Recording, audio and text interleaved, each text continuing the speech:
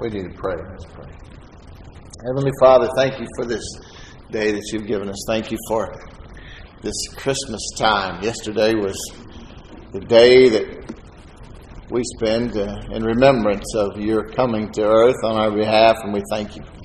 We thank you, Father, for your unspeakable gift. It's not that we can't speak about it, it's just that words can't describe it, Lord. It's indescribable, the magnitude of what you've done for us and the way that you did it. So thankful, Lord. So thankful. And we thank you for this day. We thank you for the precious Word of God, the manna from heaven, the anointing that breaks every yoke. Lord, we just pray for all those who are here and all those who will hear this message in other places. And we thank you, Lord, for blessing them indeed and helping them to grow in the grace and knowledge of our Lord Jesus Christ. Amen. Amen. There's a great man of God who's gone on to be with the Lord now. Lived in Oklahoma, but he traveled all over the world. He was known for working great miracles. You go in some of these places and regions of the world where they have nothing, and they'll travel for days to get to a meeting, and they show up by the hundreds of thousands. They're desperate for God, and it's terrible to need a miracle, but it's also a very powerful place to be in God because it's easier to receive when you're desperate for God and you've exhausted all your other resources, in a sense. But one time he stood people up. His name was T.L. Osborne. I don't know if you ever heard of him. He stood people up with all sorts of ailments and impairments. Some weren't even walking, and others were obviously infirmed in different ways. Stood them up, lined them all up across the stage. And he said, I'm going to pray for these folks. And he said, I'm going to pray. And he prayed in the name of Allah. And nothing happened. He prayed in the name of Muhammad, prayed in the name of Buddha. Nothing happened. He goes, now watch this. And he commanded them all to be healed in the name of Jesus, and every single person on that stage. And this is filmed, by the way. They were all healed.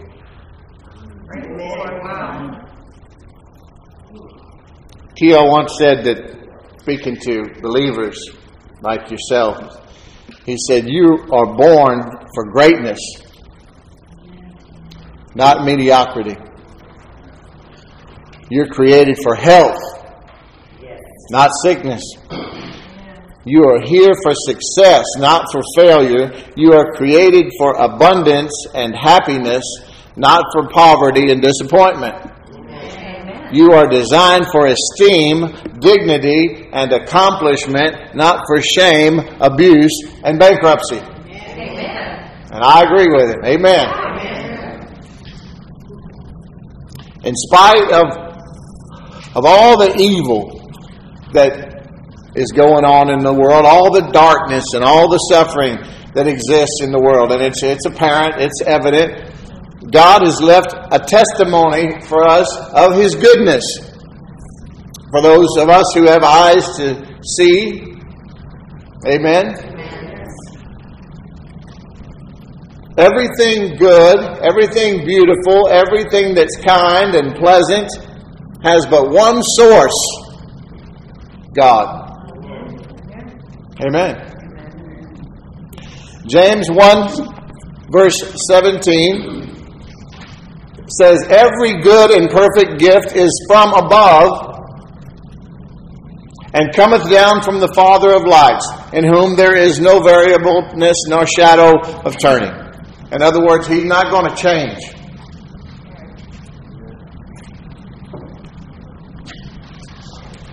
Just like John 14:27, when Jesus said, my peace I give to you, not as the world gives do I give unto you. In other words, I'm not going to take it back. I'm not going to change my mind. Every good and perfect gift comes down from the Father of lights. The goodness of God, according to the Bible, is meant to lead us to repentance, though. Hello.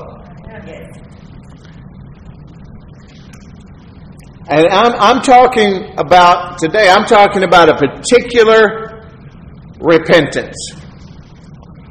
Repenting, it's like religious words sounding so, just in layman's term, repenting is just changing your mind. It's changing your mind. It's a change of mind resulting in a corresponding change in actions regarding the things of God. Amen. Or anything, really. You can repent and it not be a godly repentance. It could just be something self-serving and still be good for you. Huh? There are lots of changes, lots of repenting around this time of year, isn't there? We call them resolutions. Huh? Yeah. It's a good example. A good example is like I'm going to stop eating junk food and I'm going to switch to health food. Okay, that's an example of repenting, changing your mind about something that's negative to something that's better or positive. Right? I'm going to switch from alcohol to iced tea. Oh, you're just meddling now, preacher.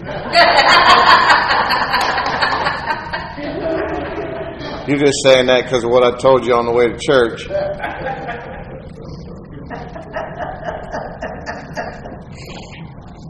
I didn't say that. That's a good thing, though. I'm going to switch from being mean to being kind.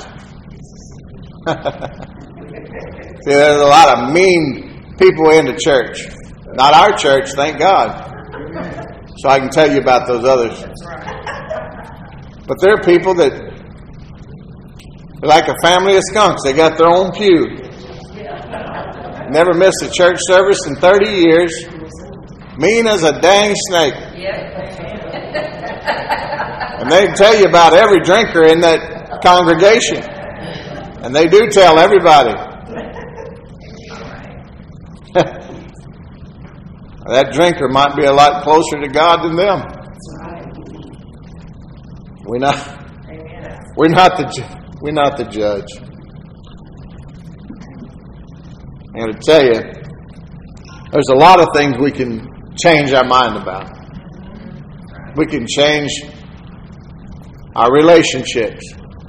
We can change our marriages. We could just make up our mind about things that need to be changed. You know. I was thinking about I was thinking about M&M's this morning. Yeah, M&M's. Muffin tops and missing bottoms.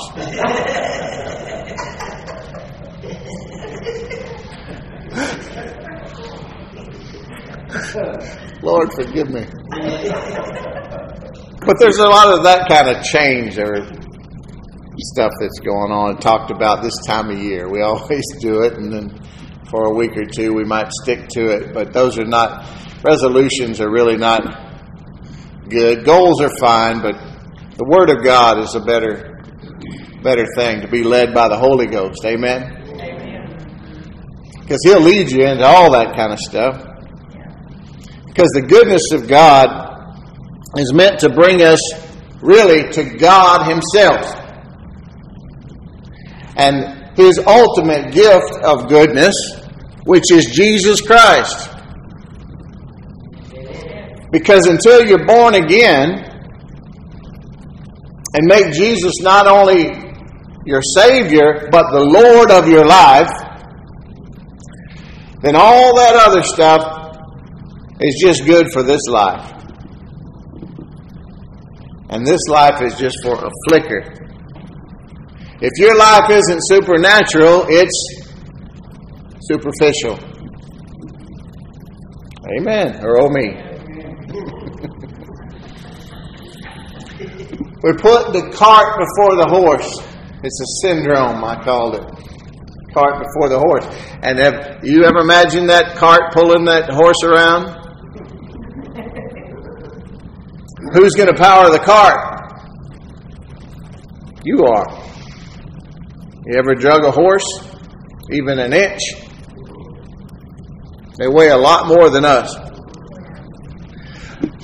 I can see people with a big old rope on the front of that cart dragging a horse behind them. Think how silly that is. Isn't that foolish? That's how foolish it is to try to live this life in your own strength, your own power, without God. And the only way to God the Father is through the Son, Jesus Christ. Jesus came as a baby. Thank you, Lord. He lived a sinless life. He gave us a perfect example of how to live and how to love, and He died for us on the cross for our sins. He was laid in the tomb. He was resurrected on the third day. He ascended to heaven, and He sits at the right hand of the Father in majesty, making intercession for you and for me, and He is planning His imminent return in glory as the King of Kings and Lord of Lords. But meanwhile, He has charged us to live a life of faith, hasn't He? So many people these days just living by their natural senses. You can see it. Today, more than ever before, it's more evident, especially when you're sitting next to someone at a traffic light and they're in an enclosed vehicle by themselves with a mask on. And I'm not trying to be political. I'm trying to tell you that is not spiritual. Wouldn't you agree? What is that based on? That, yes? Well, it can be. I'm not going to go there. Matthew 12:28, 12:38. Let me go over there for a second. Try to make my points with the word here.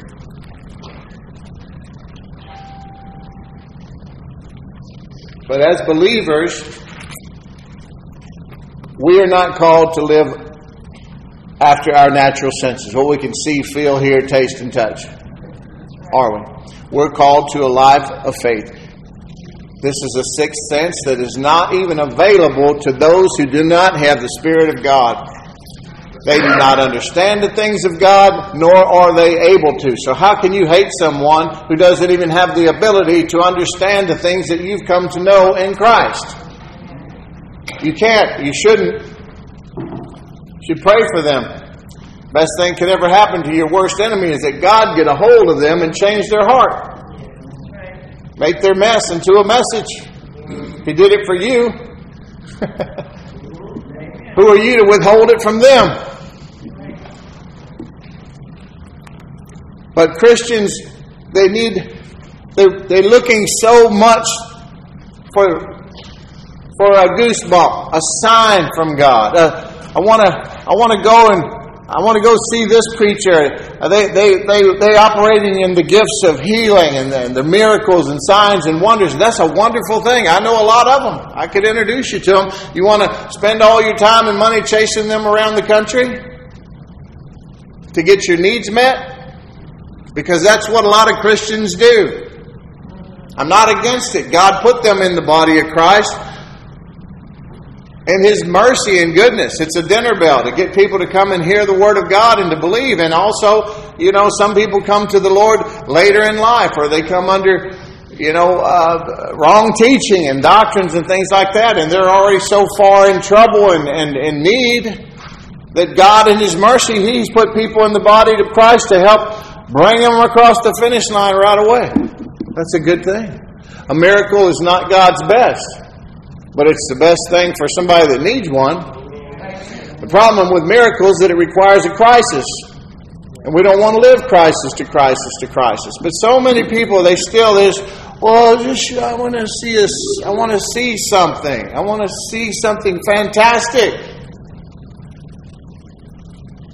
The problem with that is, do you need to see something fantastic? Are you addicted to that? Otherwise, are you just bored and unbelieving? Because that's what Jesus was talking about right here in Matthew chapter 12, starting at the 38th verse. He said, Then some of the scribes and Pharisees answered him, saying, Teacher, we wish to see a sign from you. But he answered them, An evil and adulterous generation seeks for a sign. But no sign shall be given to it except the sign of the prophet Jonah. See, even that was veiled. It's not veiled for you, it was veiled from them.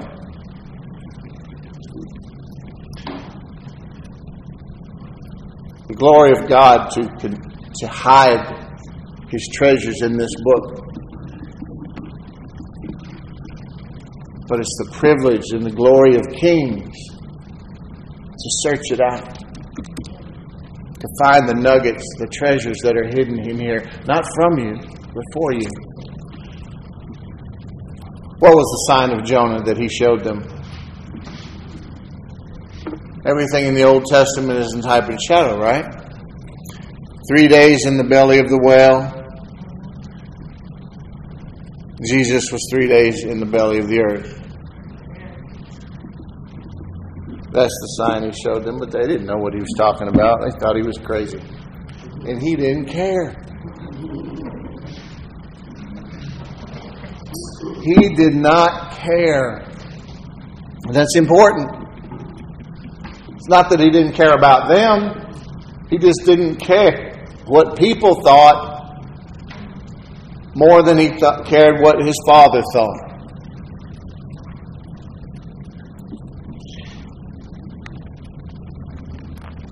Look at John chapter 20.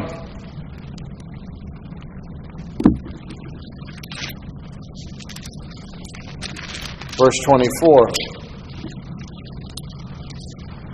This was after Jesus was resurrected. The day he was resurrected, he appeared to most of the disciples, didn't he? And they saw him, and they went and told the one who was missing. Who was it? Thomas. And Thomas said, well, let's just read what Thomas said. John 20, verse 24. Let's have some fun today. Amen?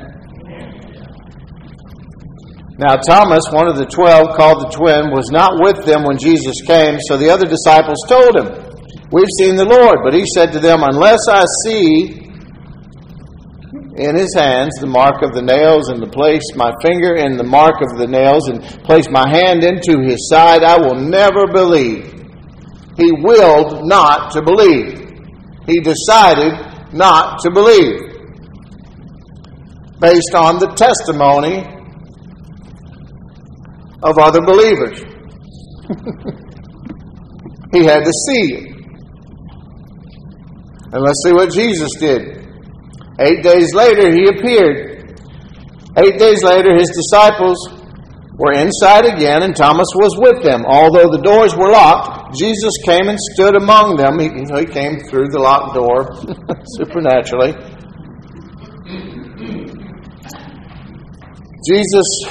Then he said to Thomas, and he told him, Peace be with you.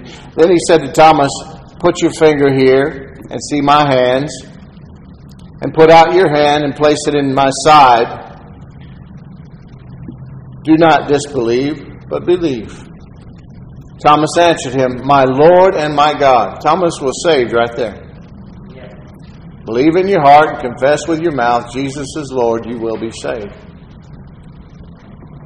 But, verse 29, Jesus said to him, Have you believed because you have seen me?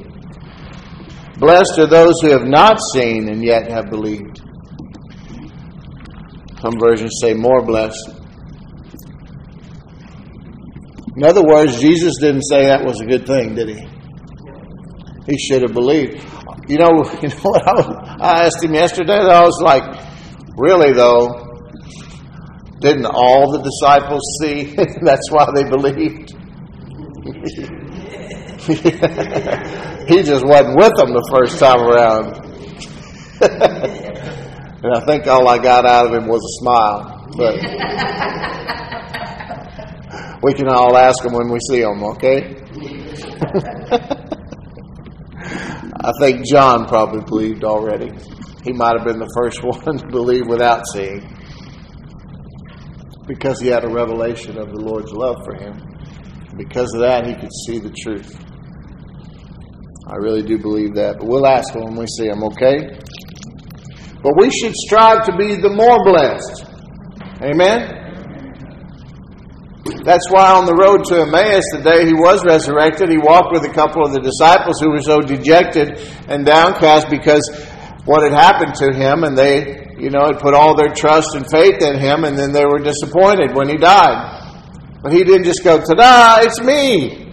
He walked all the way, like a 6-mile walk with them, and he had a Bible study, and he began to reveal himself in all the scriptures, the Old Testament scriptures, starting with Moses and the prophets. And then they said, don't you see all these things had to happen? He explained it. He wanted them to understand by faith in the scriptures. And then they invited him to stay when they got where they were going to eat with him, and he ate with them. And then when he broke the bread, they realized it was him. He revealed himself then, and then he disappeared. But the point is, why didn't he just show them himself? Because he knew this is what was going to be with them forever, not him personally. This is what we have. He did that for us.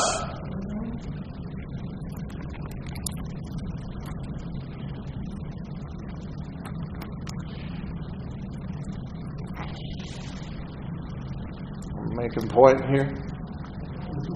Let me show you again. Luke chapter 18. Show you a misused, misrepresented scripture. We'll kill a couple sacred cows today. Maybe we'll have a barbecue later. Luke chapter 18, verse 8.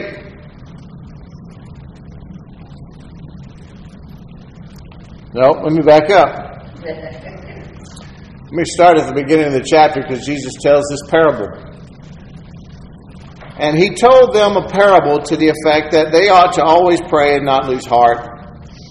He said, in a certain city there was a judge who neither feared God nor respected man. And there was a widow in that city who kept coming to him and saying, give me justice against my adversary. For a while he refused, but afterward he said to himself, though I neither fear God nor respect man, yet because this widow keeps bothering me, I will give her justice so that she will not beat me down by her continual coming. And the Lord said, hear what the unrighteous judge says. And will not God give justice to his elect who cry to him day and night? Will he delay longer over them? I tell you, he will give justice to them speedily. Nevertheless, when the Son of Man comes, will he find faith on earth?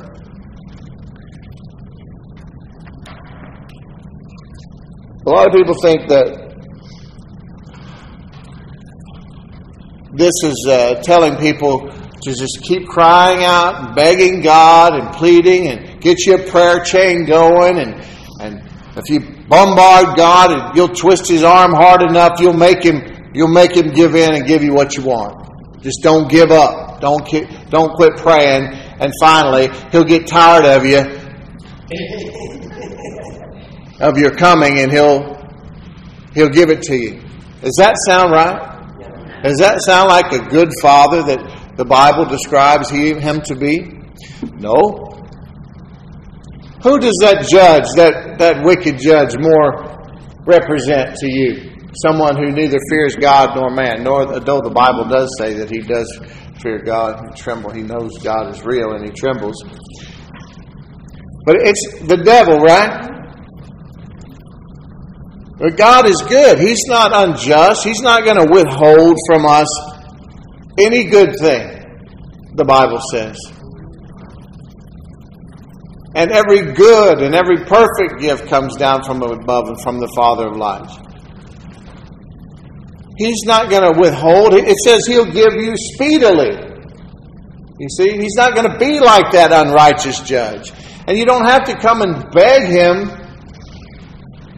and plead with Him to force Him. I've fasted and I've prayed and God's going to have to feel sorry for me now and give me what I want. No, that's not true. Fasting and praying is good. But I told you, 90% of your prayer life should be praising God and thanking Him for everything He is and has done. And then just throw in the little bit of things you need on the end of that just so you know who to thank when He does it.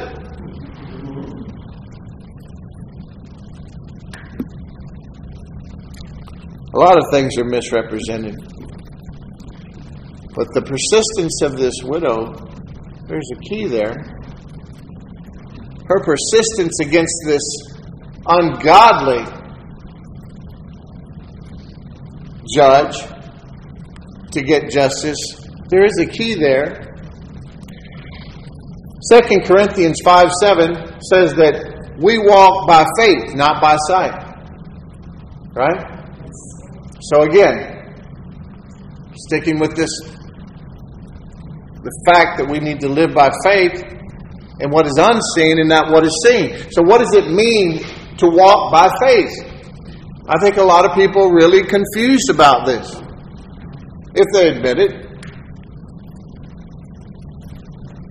Because I hear a lot of, I have faith, but you just need to get your missing butt out of the way. I mean,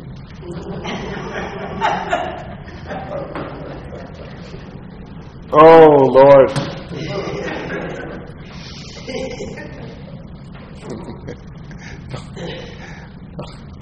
Don't take my pulpit, Lord.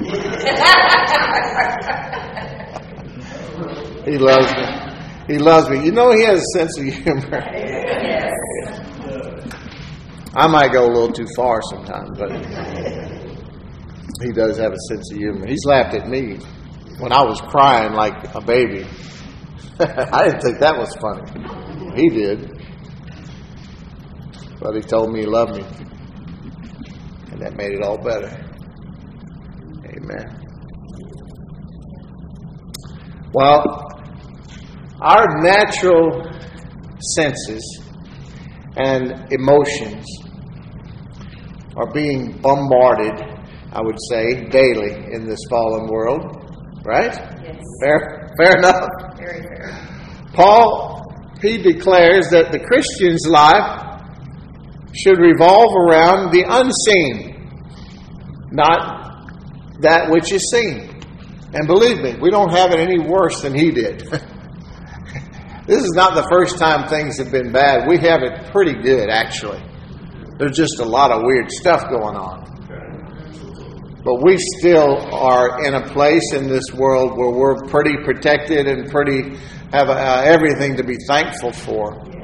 If we don't watch out, we're going to lose it. But that'll be Christians' fault if we allow it to happen, not God's.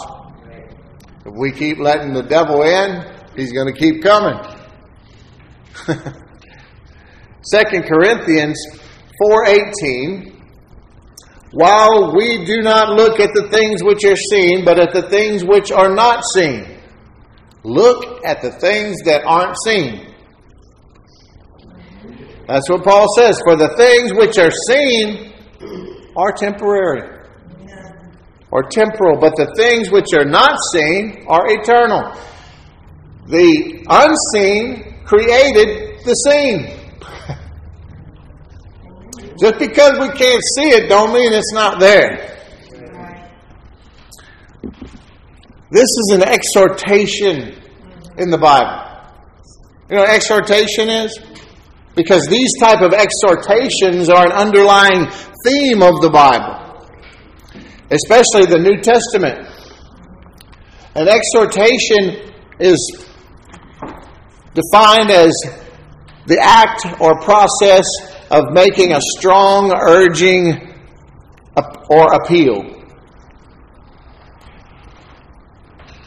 Like an emotional speech or sermon that inspires people to act in a certain manner.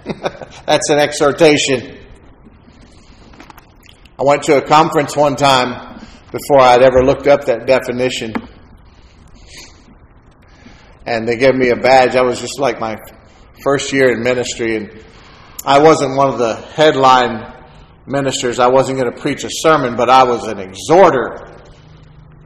And I didn't know what the heck that meant. Will Brocker, exhorter.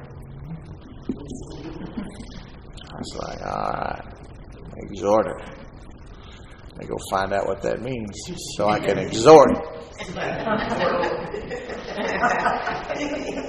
And I went and found out. So we're told over and over and over again in the New Testament. They don't talk a lot about faith in the Old Testament. You know why? Because they didn't have it.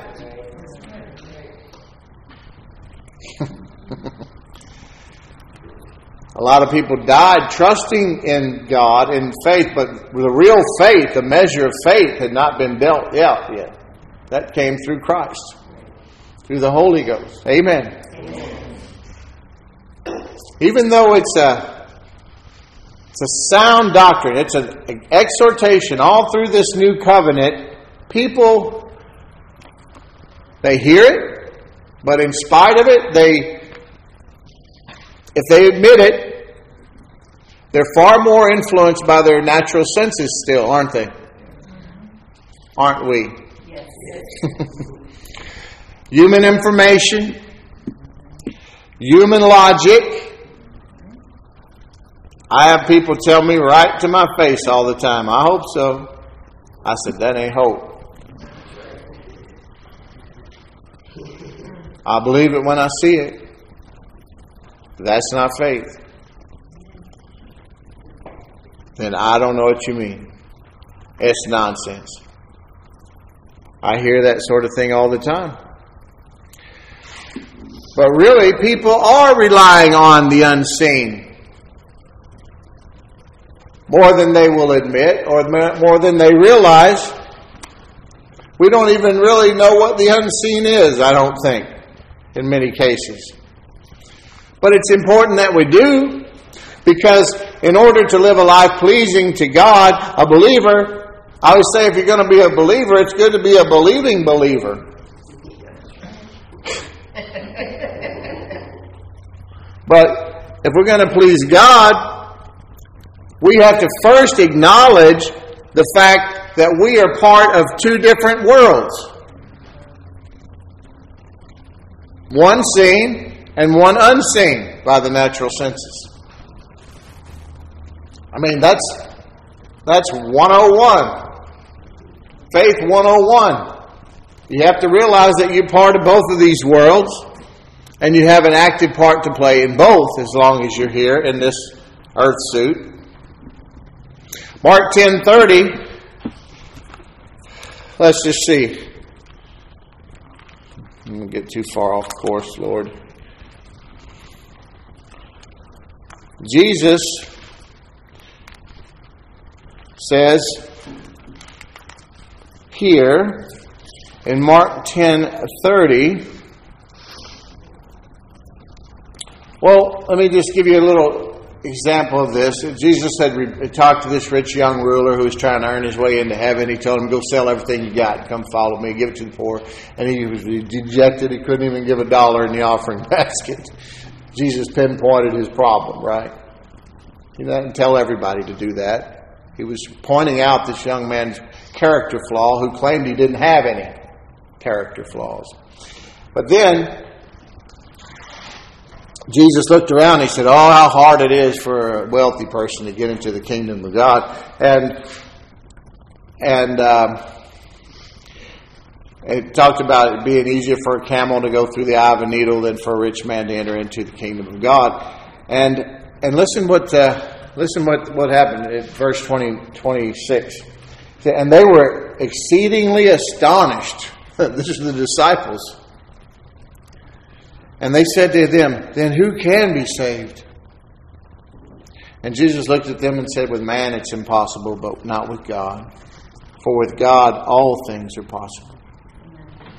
Praise God. And then look at this. So Peter, I love Peter.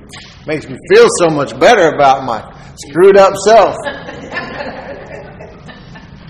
Peter says, he started telling the Lord how much he owes him, I guess. Peter began to say to him, see, we left everything and followed you. Whoops. Let me tell you this. You're not going to outgive God. We left everything and followed you. Jesus said, truly, I say to you, there is no one who has left house or brothers or sisters or mother or father or children or lands for my sake and for the gospel who will not receive 100-fold now in this life, in this time,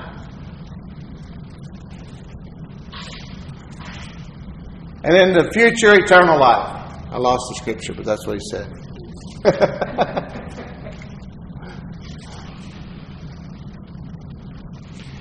Wait a second. There's something else. Because that's where most people get off. Because that's not all he said. Will not receive 100-fold in this time houses and brothers and sisters and mothers and children and lands with persecutions. With persecutions. Oh. And in the age to come, eternal life. People don't talk about persecutions as a Christian. Well, I guarantee you there's a lot of this world who can tell you about persecutions as a Christian. You go over to Syria and start a church right now. You go over to certain parts of the Middle East or Africa where Boko Haram is in charge, and my friends are over there doing baptisms in the name of swimming lessons right under the nose of armed guards and Boko Haram who would shoot them right between the eyes if they knew what they were doing. And even if they get caught, they don't deny the Lord. They just let them kill them. Folks, this is also a part of the Christian life. This is what you're called to. I know there are great places and big fancy churches in this country that talk about all the good, the 100-fold return and the houses and lands, and God told me to build this $100 million house for my wife. I don't know if He did or not. I'm not the judge. I know I like Andrew Womack. He lives in a house that cost him $64,000 to build, and they've added on to it since and stuff like that, but he's not impressed by all that. And because of that, God's put billions of dollars and people under His influence. I think I'll just choose to live that way. I want to do a lot better than I'm doing now financially. I'm blessed to be a blessing, you see. But I don't think I'm ever going to go for all that other stuff. I've never felt like God's told me that I need to pile up riches. And He did tell me, though, that I need to teach a little bit about persecution. Because just like I showed you that picture earlier of that terrible x-ray and told you how if you're not prepared in advance for something like that, you could fall apart like a $3 suitcase when you see it. The same goes for persecution. You see, the problem in this country, the things we're faced with right now, we're like, hey, we're going to stand up. We're going to fight against it because there's still enough of us, you see, together that it gives us comfort and strength to stand together. But what about when you're all alone? Huh? What about when you're all alone? Let me tell you, I'm just going all kind of astray. But I want to look at Hebrews 11, and I'm just going to finish this point. I won't talk about it anymore today because I know it's not pleasant. I just want you to think about it. It's like talking to your kids about certain things that they're going to be faced with. Now, some of us have seen a whole lot in this world. You know? But you know what? I would love for young family members of mine or people that I love, that I know are going to be faced with challenges in this world. I would love for somebody like myself or Dan to sit down and talk to them about some of the things they're going to be confronted with and how they need to handle it. Who better than somebody who's been there and made the mistakes and knows now the Lord? You know what I'm saying? Because then when they see it, they're like, oh no. Uncle Dan told me about you. Get on. Get on. I don't need that misery in my life. Let me tell you about Jesus.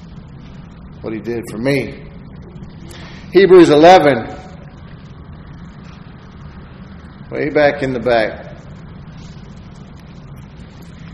Hebrews 11. Y'all still with me? Yes. All right. I thought so. Just checking. If I can find Hebrews, it's in chapter 11, which is the great faith chapter. And see, we know a lot about this chapter too. Oh, the wall of faith. Oh, I would love to be on that wall of faith. Instead of the Hall of Fame, they call it the Hall of Faith. Chapter 11 in Hebrews. And he lists all these people who had great faith in the Bible. People say, oh man, what an honor, what a privilege. Let me just tell you about some of them that you don't talk about very often. Hebrews chapter 11, go all the way down to the 37th verse. Sorry. Let me back up a little bit. And he goes on mentioning all these great men. He said, for a time with Gideon and Barak and Samson and Jephthah and David and Samuel and the prophets, and who through faith conquered kingdoms and enforced justice and stopped the mouths of lions and quenched the power of fire, escaped the edge of the sword, were made strong out of weakness. Awesome. Wow, those guys were awesome. I wish I was one of them. They became mighty in war, put foreign armies to flight. Women received back their dead by resurrection. But listen here. This is where we all jump off the train. Some were tortured, refusing to accept release so that they might rise again to a better life. Others suffered mocking and flogging and even chains and imprisonment. They were stoned. They were sawn in two. They were killed with the sword. They went about in skins of sheep and goats, destitute, afflicted, mistreated, of whom the world was not worthy, wandering about in deserts and mountains and in dens and caves of the earth. And of these, though commended through their faith, did not receive what was promised. So they were waiting on what we have now. And they were so confident that God would deliver this Savior, this Messiah, this new birth, that they died in faith. And those are the ones that Jesus didn't go to hell when He died. He went down into the earth. He went down to paradise where all of these people were waiting. And He preached to them. And He told them about the day that had come. And He kicked the devil in the teeth and took the keys to death, hell, and the grave. And He took all those people who had died in faith in those horrible ways, waiting for His coming, with Him as He ascended into heaven. And as he ascended with all those people into heaven for the first time, because he had placed his blood on the mercy seat, so God didn't see their sins any longer. When he saw them, all he could see was through the blood of Jesus. Amen. Mercy was crying out for all those people. And they were allowed to enter into the kingdom of God, into heaven.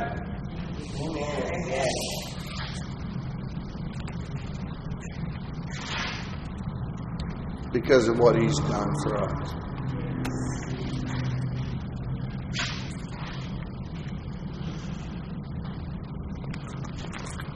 Now look what he's called us to. See what time we got here. I'm just going to finish up, okay? Is that all right? Sure. Because I said he's called us to a life of faith. 2 Peter. 1st and 2 Peter in the back. 2 Peter chapter 1. Look what Peter says. He said, well, and this is a man, Peter, I laugh at Peter because he made a lot of mistakes in this, when Jesus was living out his ministry for 3.5 years, and we make fun of Peter and he makes us feel better about ourselves. But believe me, like I tell you, in the end, he got it right. He was so full of God, so full of the anointing of the Holy Ghost, that they would lay people in the streets and just Peter's shadow would heal them. He was martyred for his faith too, along with his wife. But he asked them, please don't crucify me in the same manner as my Lord was. I'm not worthy. So they did it upside down. But he's writing this is his last letter to the church, to us.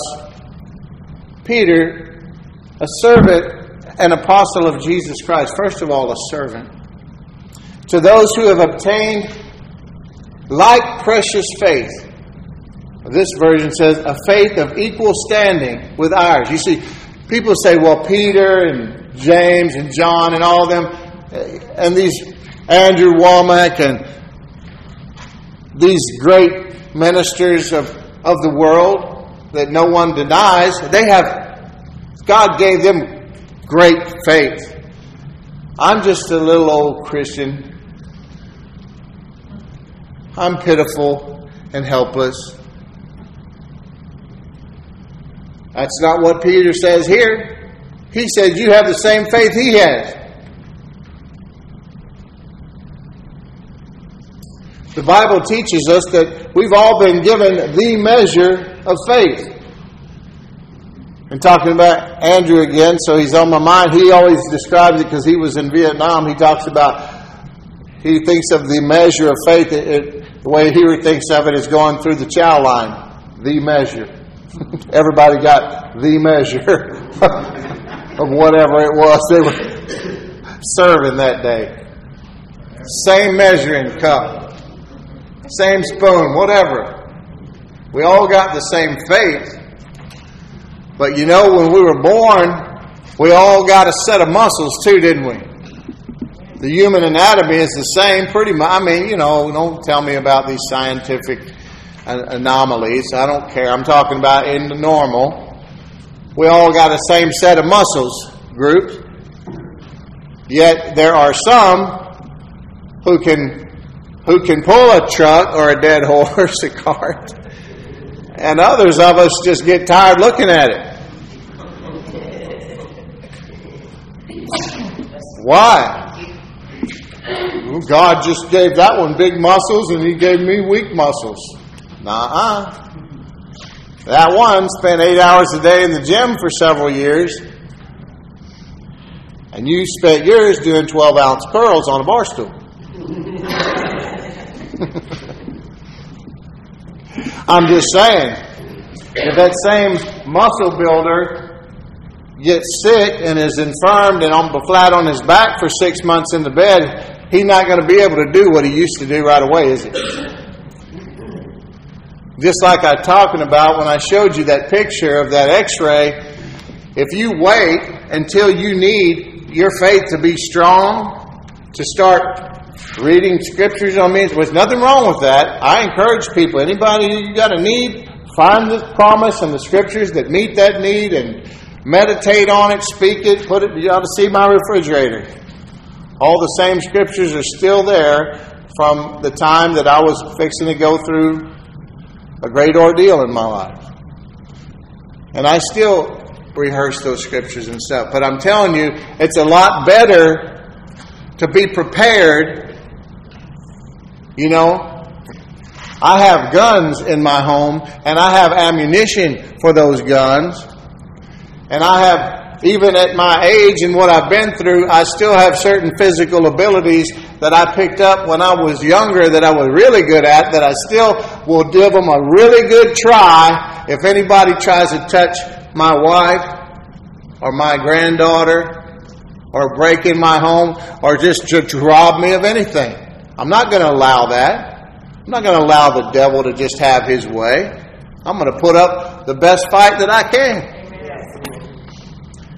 But the guy who just said, you know, when the burglar comes in and he's standing there face to face with him and his wife is there behind him and he said, hold on a second.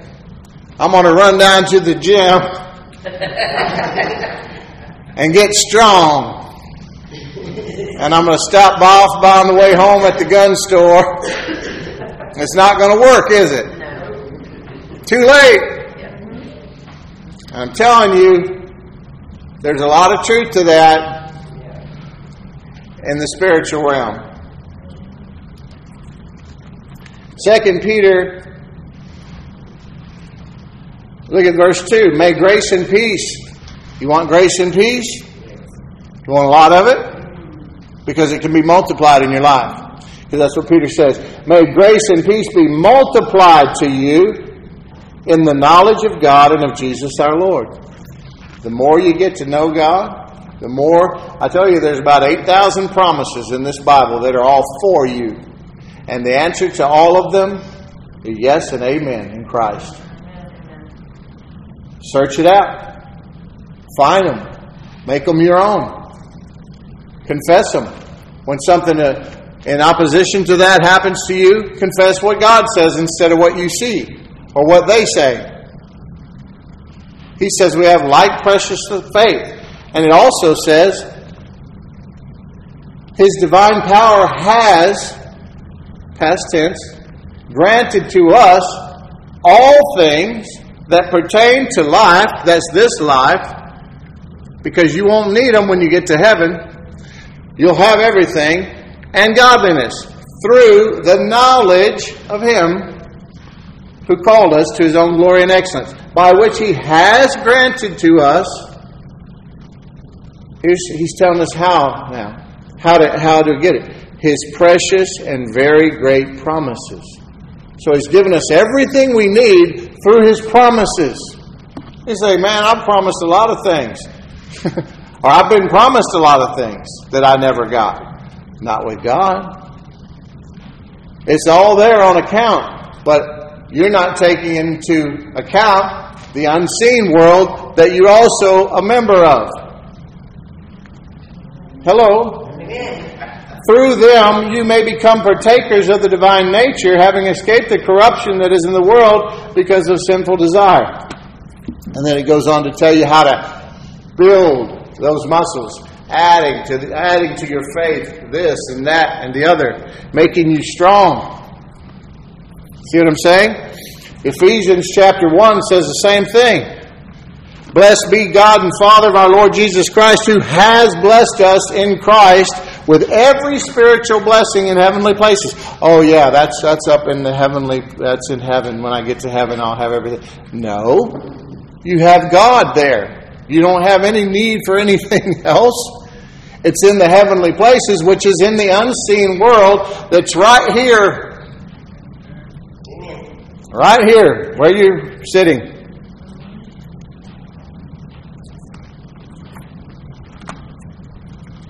I'll make this point. If it hair lips the Pope.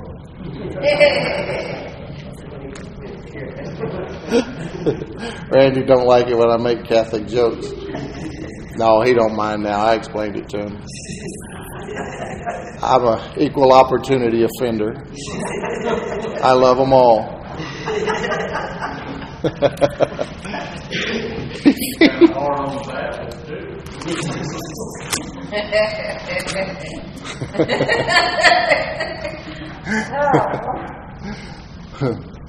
I love the Baptists.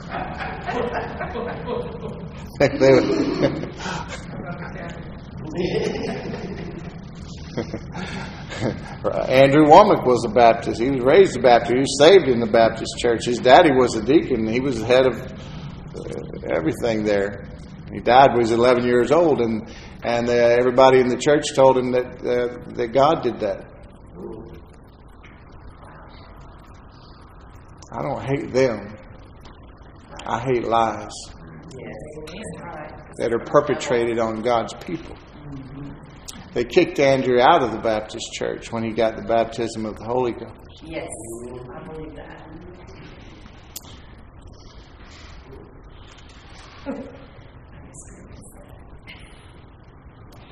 What was I saying? Ephesians 3, verse 20. Now to him who is able to do far more abundantly than all that we ask or think. God is able to do more than we can possibly even ask or think. You hear that, Scripture? And most people stop right there. And they claim it and they speak it, and that's great. I'm glad they do. But then remember the other part that they have to play, because the second half of that Scripture, after the apostrophe, says, according to the power at work within us. And some of us have turned our switch off of our generator. God's transmitter is not broke. Our receivers sometimes. We need to get the youngest child in the family to go hold the foil on the rabbit ears and stand there just right, sometimes. Like I did when I was a kid, because I was the youngest. Our receivers are off sometimes. And on the roof, turn it. Yeah, turn it. All right, right there. Stand there at the door, Mama. It's interesting to me that in the world of the things we can see, this world, there are a lot of people building their lives on things that they can't see anyway. Because they're persuaded by those things that are real to them. If the doctor declares that they have a sickness or an illness in their body, they believe it. They put their faith in that. But they can't see it. If the banker says that you have a deficit, you believe it. Well, yeah, I'm just being realistic. You don't believe it? Watch me not go pick up that hot check and see what they do to me. The point is, we can't always see the things that we're believing. We believe it because of what we hear it. We can't really see or know what's going on in Washington sometimes. Believe me. Probably never will, but we believe the words of those who are at the news, and we allow our emotions and feelings to be manipulated by whatever goes in these eye and ear gates. Every time you meet somebody with a strong opinion one way or another about anything, it's because of something they've heard or read or been told, you see. They form opinions based on what the doctor said, based on what a professor said, based on what a scientist, bureaucrat says, who's hadn't practiced in his field for years and years and years. Although there are others who are opposing as strongly and as vociferously as they possibly can, but they're being squelched, it's being suppressed because it doesn't fit the narrative of the ones what they want you to hear. So people, I used to say, well, you can't mandate morality when I was on one side of things before I knew the Lord. But somebody's morality is always being mandated. It's either God's or the devil's. So we believe a lot of things and put our trust in it just on what we hear or say. But when someone declares that they're believing God's word over physical circumstances or symptoms, they'll often be accused of losing their minds. You've lost it. Oh, he's one of those fanatics. He's crazy. We all have. People have more faith, basically, in what the devil can do or might do than what God promises and has done and will do. So, walking by faith is a decision to believe God's word over the visible or invisible information of the world. For starters, it's choosing to see what God sees and says. It's the evidence of the unseen world of God's promises and provision.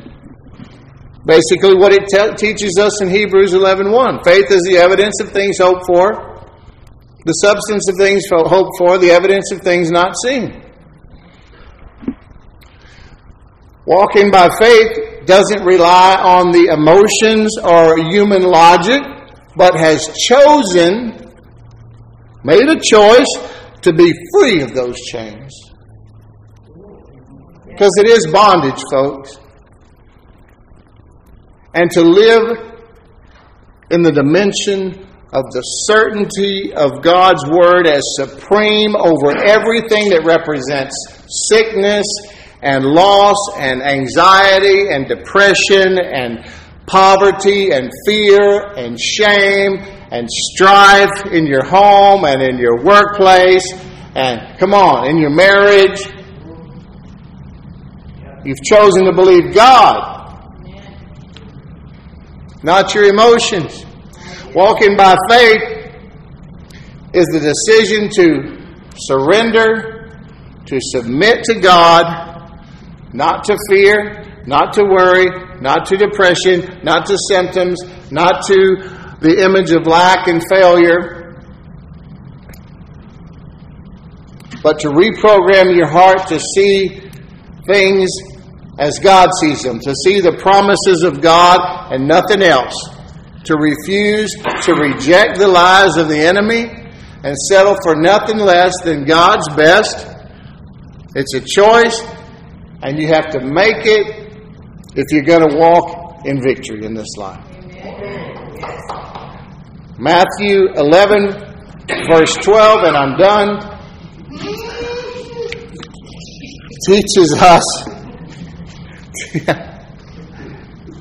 You want me to start again next week? I just want to finish.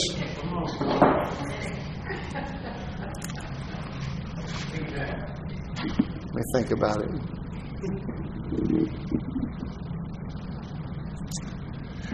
All right. There's a couple of things that I'm not going to finish because I want to spend more time on them. But I'll finish on this, and it'll be our starting point next week. When the people of Israel were finally led into the promised land by Joshua, who was type and shadow of Jesus. They weren't allowed to be led in by Moses. He wasn't even allowed to go in, and God said it was because he lost his temper and didn't give him glory. But he hit the rock twice, and that was a picture of Christ being crucified again.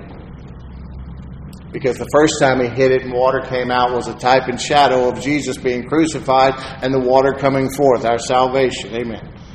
Second time he told him to speak to the rock, Instead, he got mad at them. He hit it not once but twice, and he didn't realize what he was doing. Anyway, God told him because he didn't honor him, he wouldn't be allowed to go in. Let me tell you, I believe that he was never intended to lead the children of Israel into the promised land because he was a representative, a type and shadow of the law. And that by our own works, our own efforts, our own strength, which is the law, nobody is ever going to cross that proverbial Jordan River and enter into that promised land. It's only going to be by a bridge made from an old wooden cross. They went to Shiloh. They set up the tent, and they had the Ark of the Covenant there for many years. They began to go out and take possession of the land that God had given them. Some of them got to liking it there around Shiloh. It was easy. Life got good. They were in the land of milk and honey. They didn't have to depend on the manna from heaven being rained down every day. It was all there. They just had to go out and get it. But still, there were some tribes that hadn't taken possession of the land that God had given them. Why? There were still enemies in the land. They had to go take it. We say God had already given it to them. Yes, He had. But they had to go take it. It was theirs legally, but experientially, they had to go possess it. Joshua 18:3 says, so Joshua, because God asked him about it. He asked Joshua, how long are you going to let these people hang out and not go get what I gave them? So Joshua said in 18:3, he says, so Joshua said to the people of Israel, how long will you put off going to take possession of the land which the Lord your God of your fathers has given you? That's a type and shadow. That's the same thing God would ask many Christians today. I've given you 8,000 promises or so here. All yours for the taking. All on account for you. But the way that you obtain the things provided by grace is by faith. When are you going to put your faith to work and send it out to take possession of the things that I have provided by grace? In that unseen world is where it is.